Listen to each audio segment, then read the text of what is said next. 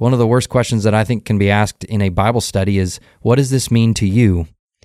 That's a dangerous road to go down, because we are fickle, we are temporal, we are extremely limited in our understanding, and we're highly emotive, which I don't think emotions are a bad thing, but they're not a great mechanism by which you interpret or understand the Word of God.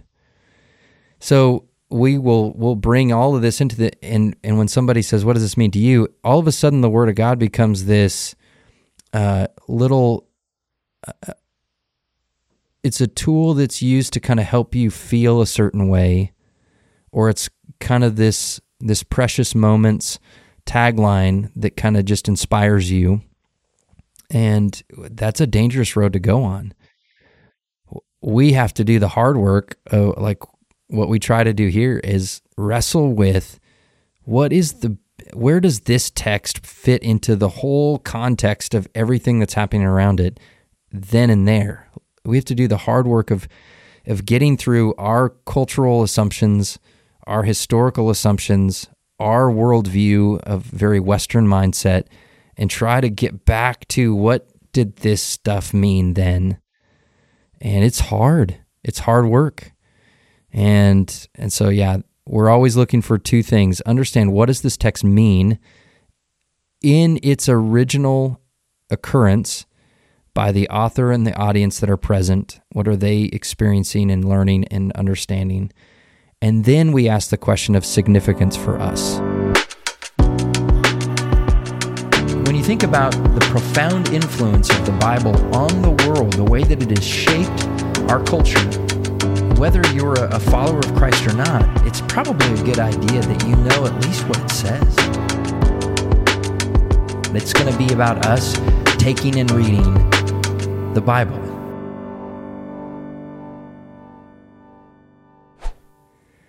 Alrighty, welcome back to the Take and Read podcast. Here we are, Parker Smith. How you doing, buddy? I'm doing great, man. How are you doing? Doing super well. Yeah, we've settled into Montana. I got my new little studio set up, and we're getting things figured out, but things are going well. I got my Yee hat on, so it's got to be a good day. Shout out. Good. I see Yee up here, so it's made it to the Great White North. Wow. People are rocking the Yee stickers and hats and shirts, and it's fun to see Yee in its natural habitat. I really like it. I love hearing that. It's so cool when you see people sending me pictures of decals from thousands of miles away. It's pretty awesome. Yeah. It would have been cool if we saw one in Uganda. I thought about bringing some stickers just so we could hand them out and then see if we can get it to take off internationally. Do you have many international Yee kind of Yee Nation members? Are they outside of Canada? Canada's the biggest. We do have, we'll get random orders from like Thailand and Vietnam and Amsterdam and Japan, but it's every once in a while. And they have to pay a lot for shipping, so they must be loyal customers over there if they're paying that much for shipping. And so do you think that's Americans that happen to be in those countries? Or you think like those are native to the country, those are fans that just have kind of picked up? I don't know. We should probably reach out to them and see what the story is. Yeah. 'Cause that's a great question. I'd imagine that I'd imagine Japan would be like military guys overseas. Right. I'm assuming it's usually military if it's overseas, but yeah, I don't know. I know Australia's pretty big into country music, and so that's not as crazy. Canada and Australia are big into country music, but I don't think it's as popular in like Europe and definitely not Asia. Huh. Who knew? So fill me in on what God has been teaching you in this season as you spend time in His Word, as you are a husband now, and so leading your home as the spiritual leader. What are things the Lord's teaching you from His Word or from life? I'm trying to think of what I want to kind of hone in on. I've really been in a season. I don't even know if I want to bring it up on this podcast because it's kind of controversial and can lead to a distraction from the gospel itself. But a lot of these old reformers, guys in the early 1500s that were getting back to the root of uh, grace alone, faith alone, Christ alone from the Roman Catholic Church.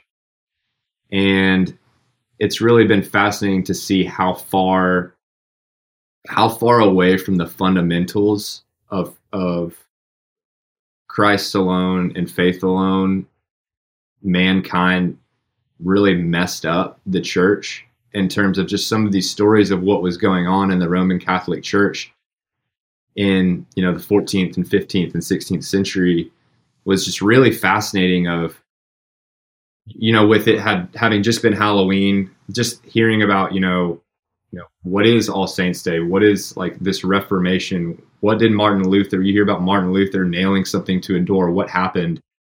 And just amidst that time to just kind of keep this brief,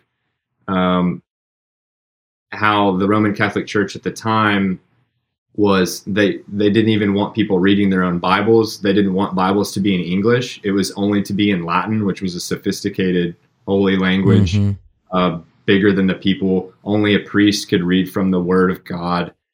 And so, the Word was very exclusive. Only it was select few could access it. Yeah.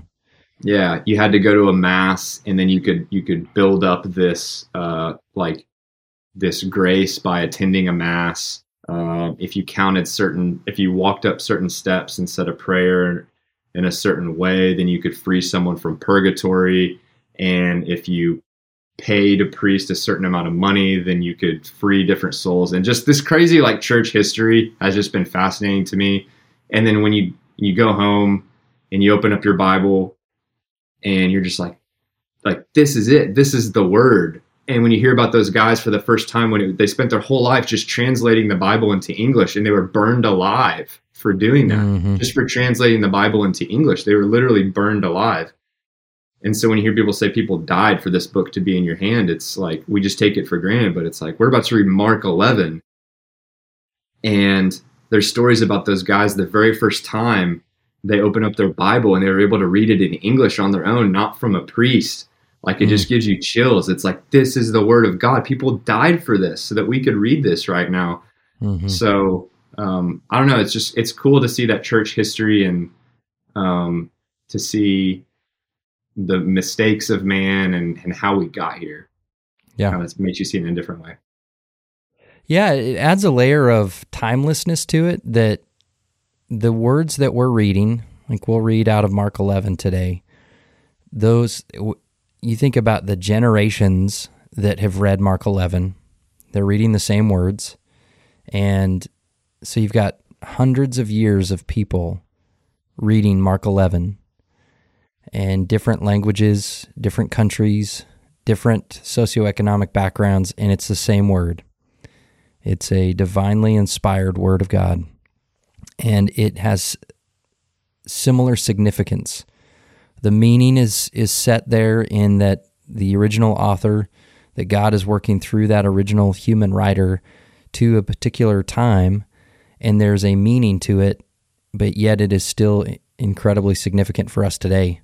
And then you think outside of the Bible, the people what they went through to ensure that we had it and that it's been preserved for us today. That's a neat perspective, and it's a neat journey to be on. Definitely encourage a lot of people to explore the history of the Bible that they hold in their hand.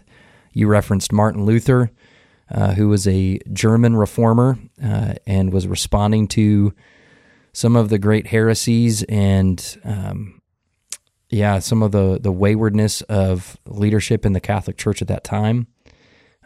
There was a reformation within the Catholic Church in response to that. The Jesuits became a order of priests that tried to initiate reforms, to try to amend some of those things as well. And then you had other reformers, John Calvin. Even before all of those guys, you have John Huss, who was, 100 years before Luther, who was trying to battle some of the heresies that were going on. So you just, I think we do take for granted. I've said it before on this podcast and in other places that the Bible has never been more accessible, and yet it seems like it's the least understood it has ever been in history by the widespread, Christian church, that you can get hundreds of translations available in an instant on your phone, and you can do Greek word studies, Hebrew word studies. They'll compile how this word is used over the course of its time in the Bible and how it's used outside of the Bible at the same time. I mean, there's no end to what you could research and learn about the text itself, and yet it seems to be misunderstood, or people tend to be ignorant of the Word of God. And so that's one of the goals of this podcast. How do we get it in front of more people? Getting people to take and read this thing that we call God's Word and believe to be God's Word. So that's good stuff. Thanks for sharing that journey. And it's timely. At the recording of this podcast, it is just a couple of days after Halloween, which is also October 31st, marks the anniversary of when Martin Luther nailed 95 theses to the Wittenberg door in Germany and sparked what he thought would just be an academic dialogue, ended up sparking an entire Reformation and movement, and then resulted in the Bible being translated into the German language right around the time of the printing press. And so you can see there's a couple of places around the country where you can see what's called the Gutenberg Bible. One of those is at the Beinecke Rare Book Library in New Haven, Connecticut. When I spent some time at Yale, we could go and see the Gutenberg Bible on display, which was one of the first Bibles that was printed in the German language and for the common people. Good stuff. Anything else you want to add to that? I don't think so. Okay. Well, we came here to take and read, my friend. We are in Mark 11, as has been referenced. We're making our way ever so carefully through the text, and we've had some interesting things come up in the last few episodes. We have kind of this long episode of a fig tree and the encounter that Jesus and his disciples have with a fig tree that was supposed to, it had the appearance of bearing fruit, even though it wasn't the season for bearing fruit or figs. And so even though it had that appearance, it was fruitless. And so there's a strong lesson to be learned there, because right in the middle of that kind of experience, Jesus goes in and cleanses the temple by throwing tables and driving people out, and basically the temple had become a place of commerce, not a place of worship and prayer. And so there's definitely some relationship to the fruitless fig tree and the fruitless leadership in Jerusalem at the time and what they had done. So we pick up on that story after that story in verse 27. So we're in Mark 11, verses 27, and we will read through 33 today. I'm reading out of the ESV. What do you got today? I have the ESV. I can switch to the NIV if that would make it more interesting. You do what you got to do with that. I don't know. I'm game for whatever. I'll stick with the ESV. Okay. And so we are picking up in verse 27. Mark chapter 11, verse 27. And they came again to Jerusalem, and as he was walking in the temple, the chief priests and the scribes and the elders came to him. And they said to him, "By what authority are you doing these things? Or who gave you this authority to do them?" And Jesus said to them, "I will ask you one question. Answer me, and I will tell you by what authority I do these things. Was the baptism of John from heaven or from man? Answer me." And they discussed it with one another, saying, "If we say from heaven, he will say, 'Why then did you not believe him?' But shall we say from man?" They were afraid of the people, for they all held that John really was a prophet. So they answered Jesus, "We do not know." And Jesus said to them, "Neither will I tell you by what authority I do these things." It's such an interesting dialogue. And, again, throughout the Gospel of Mark, one of the prominent themes is authority, and Jesus demonstrating the coming of the kingdom through him, the king, is a coming of authority, and that he has demonstrated and exercises authority very obviously.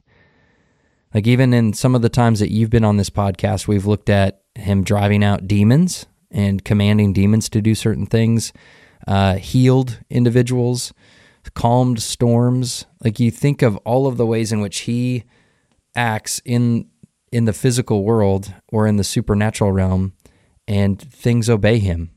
They respond to his authority. And so it's interesting here that they recognize that he has some kind of authority. They just want to know its source.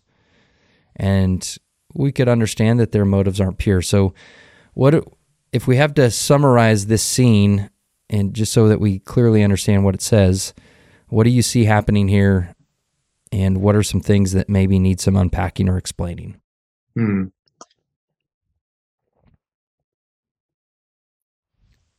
We understand the location. Go ahead. Jesus is in the temples, which is interesting to me, that he goes into these temples and he's teaching. He's usually teaching out of the Old Testament, and reading these older scrolls. Yeah. Which is interesting because people, I don't know, you just wouldn't, I feel like that could be easily misplaced or forgotten, that Jesus was like in these temples that were made to worship God. And his common practice was to roll into town and hit up the synagogue, the local synagogue where a rabbi would be teaching from the scrolls of the Old Testament. And it would be common practice on, multiple times a week for people to gather and have someone read of the scrolls and then teach on it. Like that was a common practice for rabbis. Here, he's no longer in these kind of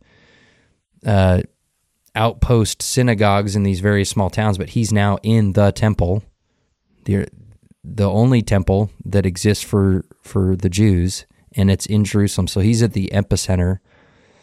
In the temple, understanding there's going to be different parts to it. It's almost like a campus. There's open areas, there's closed areas, there's courtyards, there's different places. And so there's parts that I think different people were allowed to go, depending on kind of if you were male, female, your age, that kind of thing.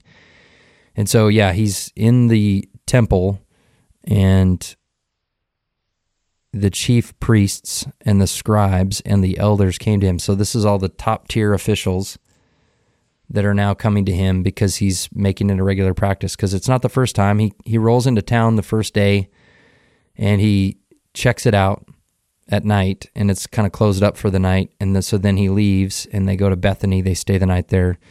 Then he wakes up the next morning. The fig tree that he had cursed the day before is now withered and dead. He goes back to the temple and kind of cleanses the temple and kind of has this big episode.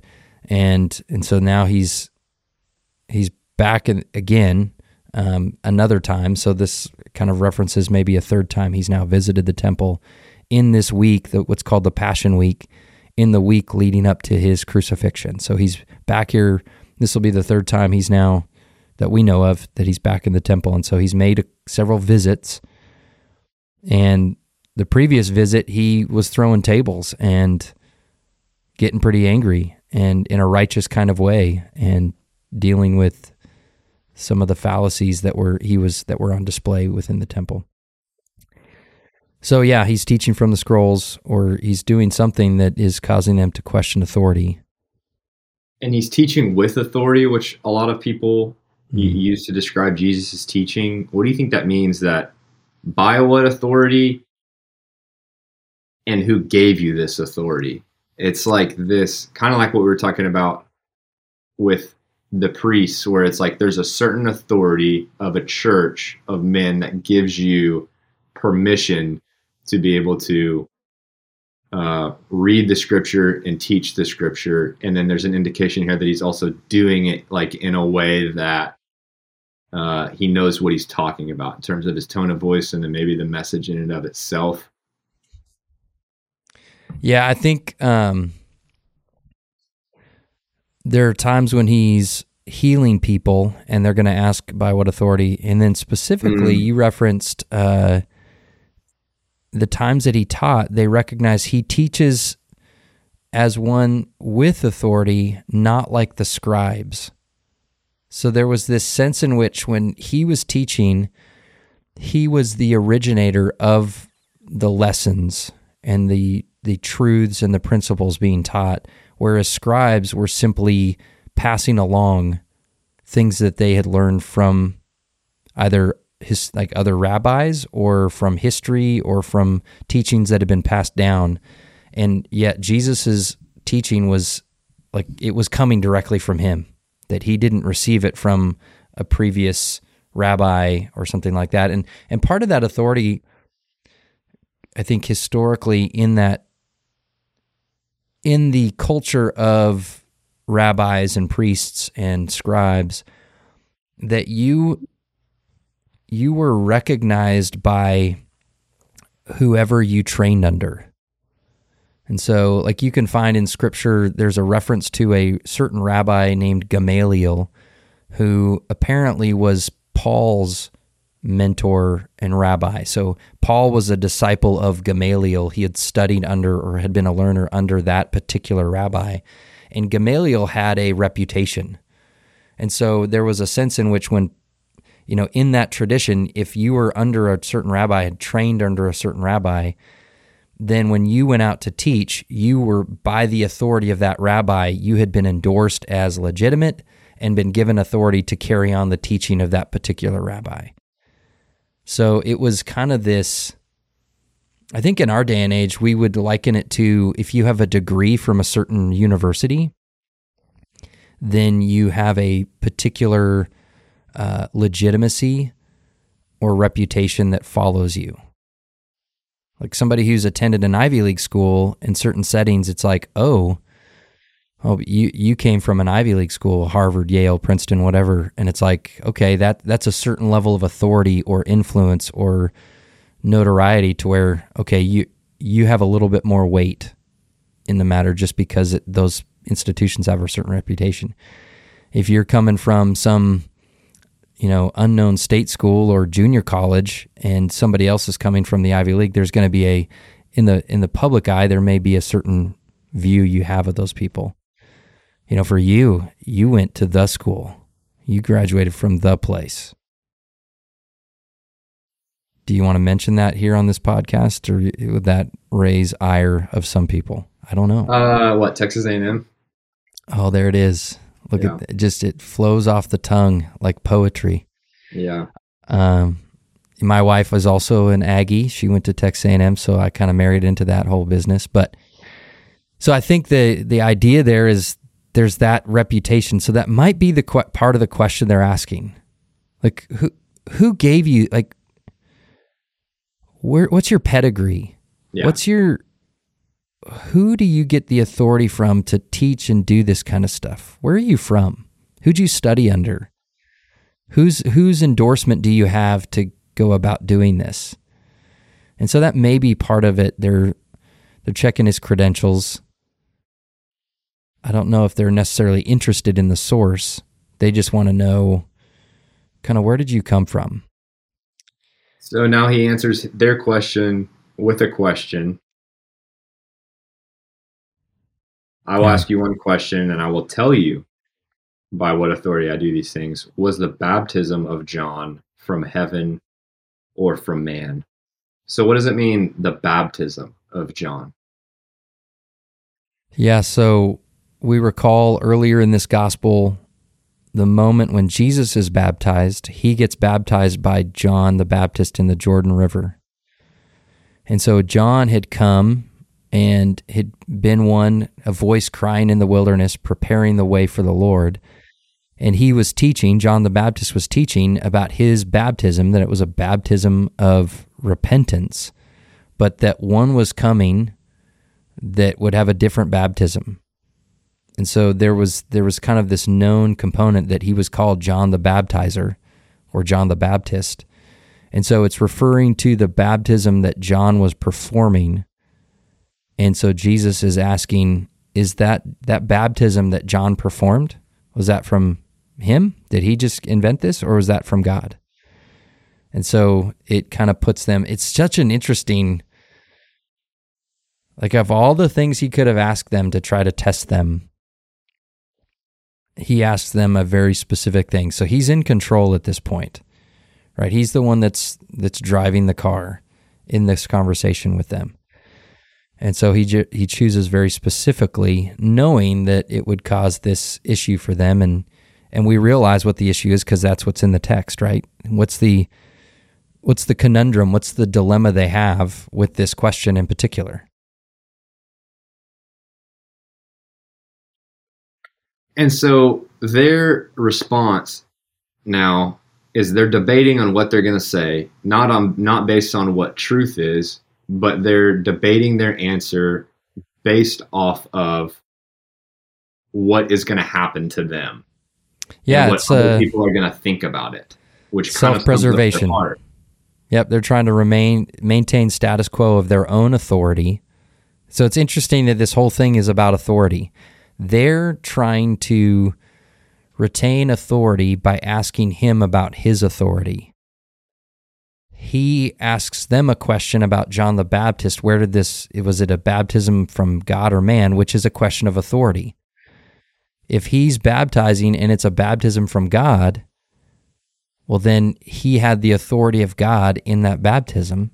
If it's an authority of men, so it's interesting. It's 100% about authority in this regard. So he asks them about this baptism of John.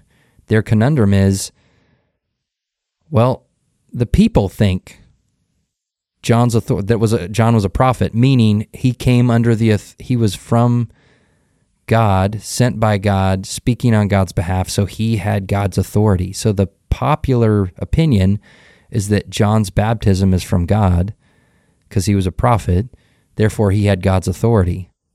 If we say that he didn't, then what's their problem? If we say from heaven, then Jesus is going to say, well, why did you not believe him? So then they're going to look like the guys that don't believe and understand when God is working and speaking and doing. So they know they can't say that, even though that's the popular opinion. It doesn't say that that's what they actually believe. But they're completely politicizing this entire thing, right? This is a political issue for them because they have they want to try to retain some semblance of authority in the lives of the populace. Just so interesting. Yeah, and what we see is I'm on a podcast right now. It was going to happen once. So was that just a run-of-the-mill yee faithful employee? I'm more surprised that it doesn't happen more often, actually, without me putting a note on my door with the amount of times that people are in and out of my office. Oh, that's funny. Yeah, so he just totally puts them in a bind. And what's almost just sad about the whole thing is they have no answer. They just say, we don't know. So they just pick neither side. Well, and they're afraid. Like, they're completely afraid. Fear rules their hearts because they're afraid of losing what they have. They're afraid of this this plastic power that they have, this kind of fake, flimsy facade of authority and power that they have. And so they know they don't want to do anything to disrupt that or jeopardize it, so they can't answer. They're like, we don't know. And he tells them, well, then neither will I tell you by what authority I do these things. It's like, all right, we try to play the game, you won't play by the rules, so I'm not going to give up. My authority source, or by what authority, or what endorsement I have to do these things and to teach these things. So it's very interesting. What's interesting is how he kind of plays that out, because if you're Jesus, you're Jesus. You could just tell them by the authority of the creator, the Alpha, Omega, the beginning, the end. I can just tell you who I am and whose authority I'm getting this from. But he kind of does this to draw out their hearts and make them think. And a lot of times he'll do this, and then he'll make people restate things so that they could say it out loud, and like condemning themselves out loud of like, no, like, let me hear what you really think about this. Like, say that again. He does that to, I think he does that to the rich young ruler, where he kind of repeats things in almost like a way of being sarcastic too. Right. You know what I mean? And we can't really, like, you wonder why he's doing it that way. I think that's one of the questions I have. We don't have any indication that there was a crowd around him at this point. It just says that they came to Jerusalem, and as he was walking in the temple, he was approached by, this group of priests, chief priests, scribes, elders, asking by what authority. Then there's this, as they're discussing with one another, they're understanding that it says, what shall we say from man? They were afraid of the people, for they all held that John really was a prophet. So there must have been people there that are witnessing this interaction. And so he's got this crowd. So you wonder, is he doing this for the sake of the priests and the elders and the scribes? And or is he doing it for the people that are gathered there, so that ultimately it's showing that these people don't know everything, or maybe, I don't know what he's trying to show about this leadership, this false leadership that the priests and the scribes and the elders have. But yeah, I wonder why is he doing this? Because the whole thing drips with the conversation and the topic of authority.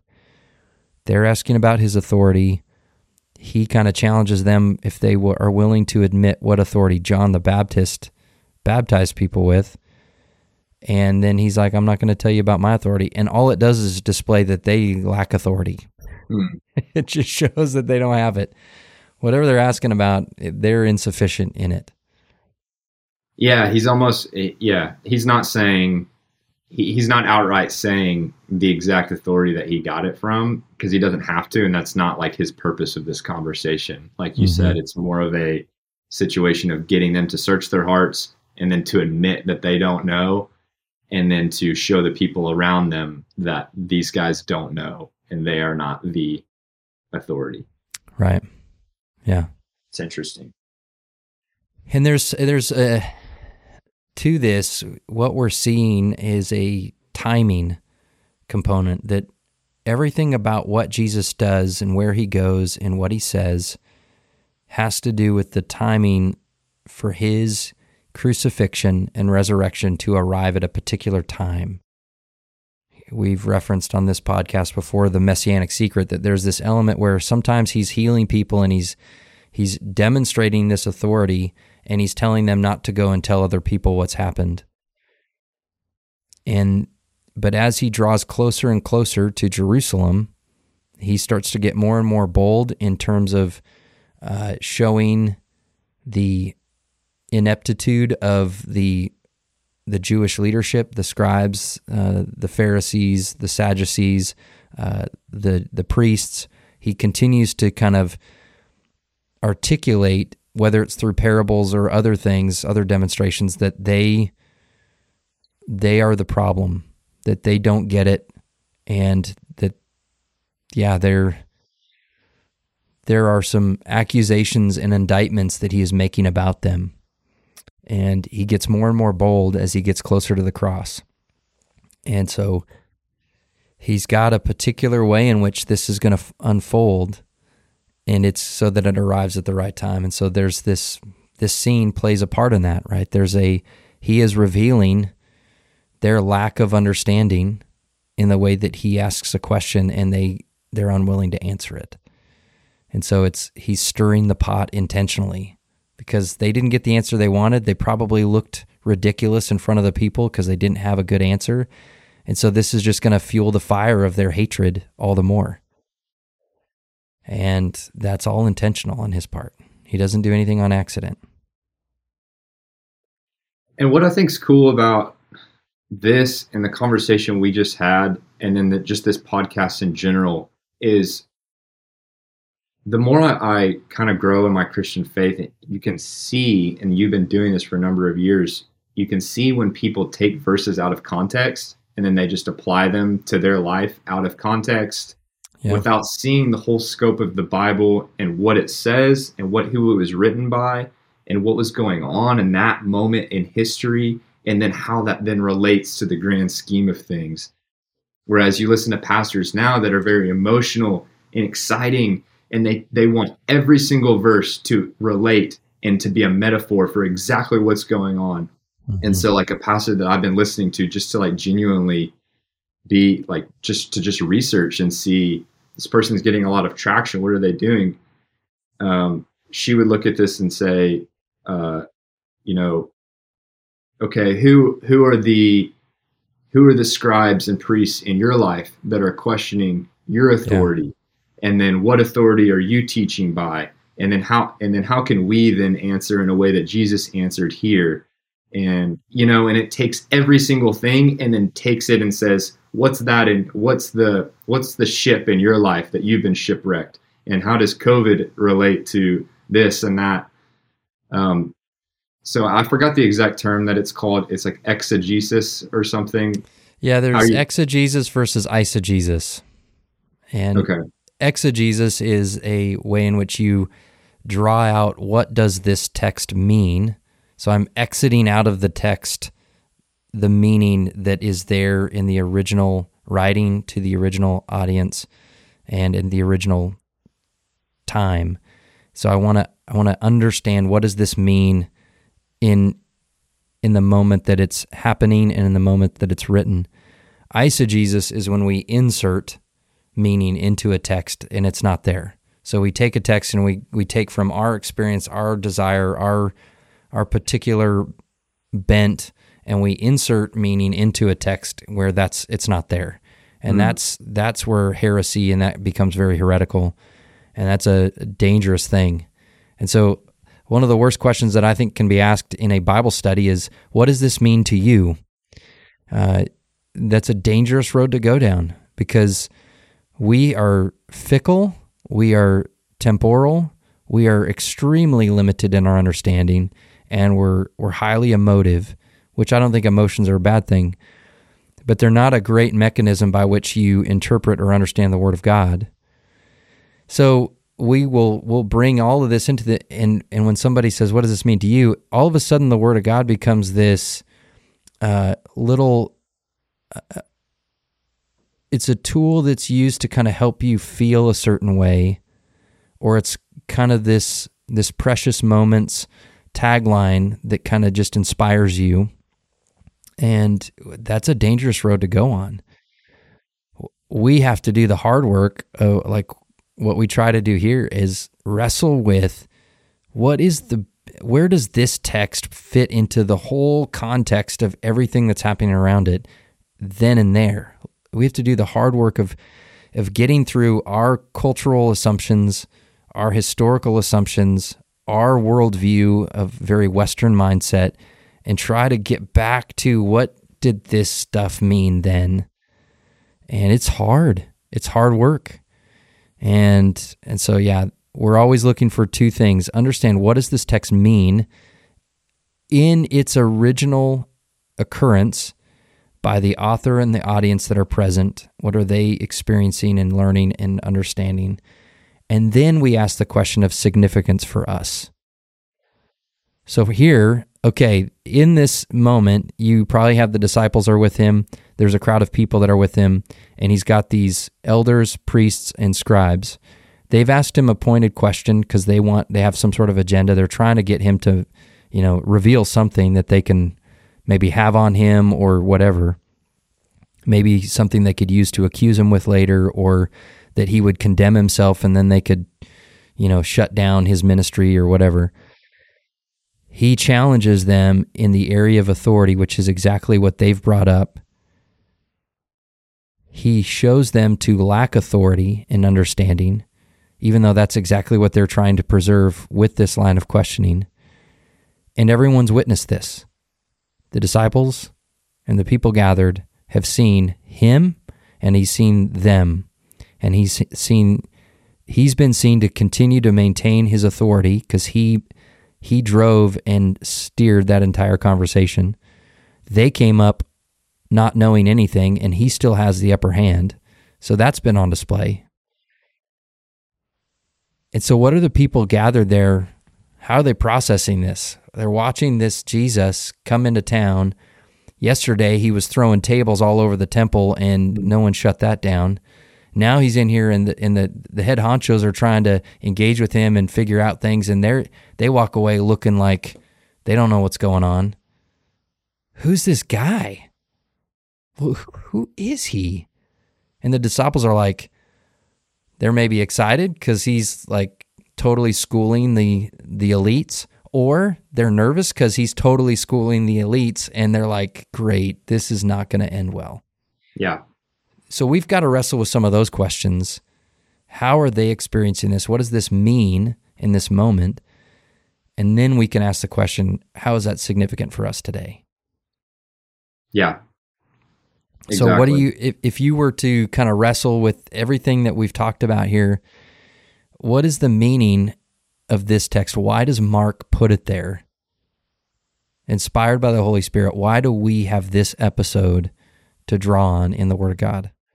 Yeah, I see Jesus walking this earth in flesh, walking through temples, teaching in temples, and speaking with authority in these temples, indicating that he has an authority of someone who knows what he's talking about, who has some kind of divinity about him, who has credibility, and who, when questioned, just based off of all of Mark, you can see that whole story kind of play and lead up to this moment. If you were just reading these verses right here, it may be a little bit different, but kind of speaking, knowing that, okay, we have like this context about what Jesus has been doing in terms of his healing, and leading up to this moment, okay, he has authority, the way that he just like in a temperate, measured way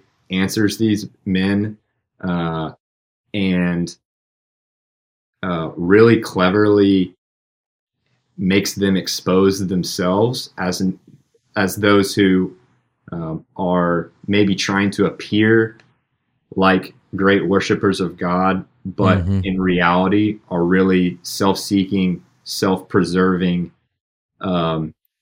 fearing man, selfish guys. And then in the end, they reveal that they don't have the authority in front of everybody. So there's this questioning of authority that we've already established, and Jesus seems to have this authority that he's not even revealing to them yet, because it seems that, okay, this guy, for whatever reason, he's just so in control that he's not even, it's not like he's desperately like, please believe me. He speaks, he's so cool in his delivery, in his cleverness, and he's just completely in control. Yeah. And then so in terms of significance for us today, I mean, that's what I take from this is, from this text, and then looking at the broader picture, knowing that Jesus is the eternal Son of God from from the beginning. You're like, oh, this totally makes sense. We know who Jesus is. He's there from the beginning. He's the beginning. He's the first and the last. He's, the second member of the Trinity. And he came and he questioned this authority. Yeah, I mean, it goes back to the very beginning of this gospel, it says, the beginning of the gospel of Jesus Christ, the Son of God. That is the only time that Mark gives us his opinion or his conclusion. And what the rest of the gospel ends up being is a defense and a case for that very statement.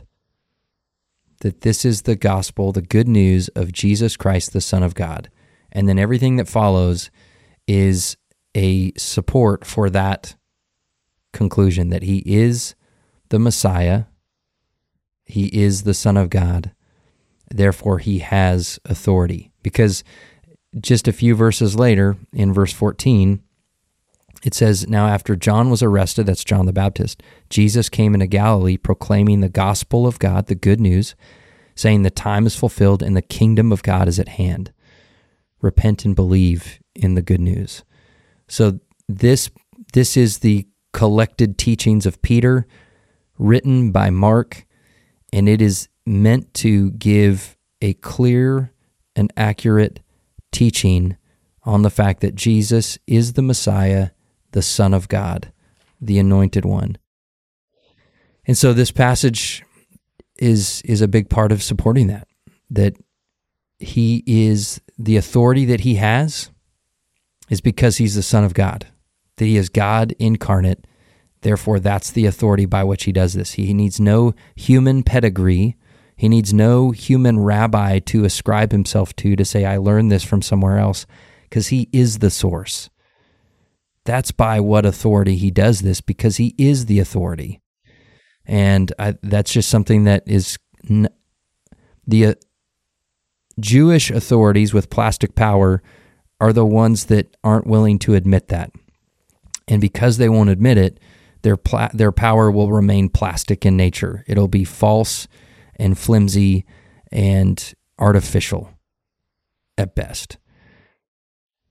So I think the significance for us is to recognize that although there are things that we will ascribe authority to or feel like they have authority or power or sway in our life, everything else is a plastic, artificial, flimsy power and authority compared to Christ. That he is the ultimate authority. His word is authoritative. His Spirit is present with us, and when he leads us by his Spirit, that's the authority we should submit to, not any other governing authorities. That he is the ultimate authority in our life. So what he says goes. Our flesh isn't the authority. Satan certainly isn't the authority, and the world system is not the authority. Culture is not the authority. God's word is the authority because it is from him. He is the Christ. Amen. I just dropped a mic, although I don't want to drop this mic. It's kind of expensive. And powerful men are not the authority. As influential and well-spoken and wealthy as they are. Yeah. Just because someone has a lot of money doesn't make them authoritative. Just because they're good with words doesn't make them authoritative. Just because they have like 1 billion likes or subscribers doesn't make them authoritative. Jesus is the authority. End of the day. So good stuff. And now the challenge for us is to live in light of that truth. We don't come to the Word just because we like to have a good, stimulating conversation. We come because we want to understand what God says, and we believe in this Word as life. And there's life in no one else but Jesus. And so we live in light of the fact that he is authoritative. So there's things that you, Parker, and me, we have to submit to that authority in all areas of our life and give that over to him. Amen? Amen. I want to encourage you, if you're tuning into this podcast, this is probably the moment where most people shut it off. But if you're still listening, so glad you're with us. If you have questions or want to make comments, please leave comments wherever you can. As they say, hit the like button, subscribe, do all the stuff you're supposed to do in social media because it helps others find us. We want to be an encouragement, and I want to see more and more people reading the Word of God. If you're listening and you've heard two men that believe this to be 100% the Word of God and authoritative in our life, and you're not sure you're there with that, then I encourage you to continue to read it and wrestle with it and ask for God to give you illumination and clarity in what you read. If you want to talk with me or Parker about committing your life to the Lord, we'd love to help you with that and walk you through that decision. So I encourage you, if you have questions, please takeandreadpodcast@gmail.com. You can pass along questions to Parker through that email address. You can find Parker on all social media stuff everywhere. Yee, he's the guy. And so if you don't have a Yee hat, you should probably go buy one because they're really cool and comfy and always trendy, although they're not authoritative. They're just cool.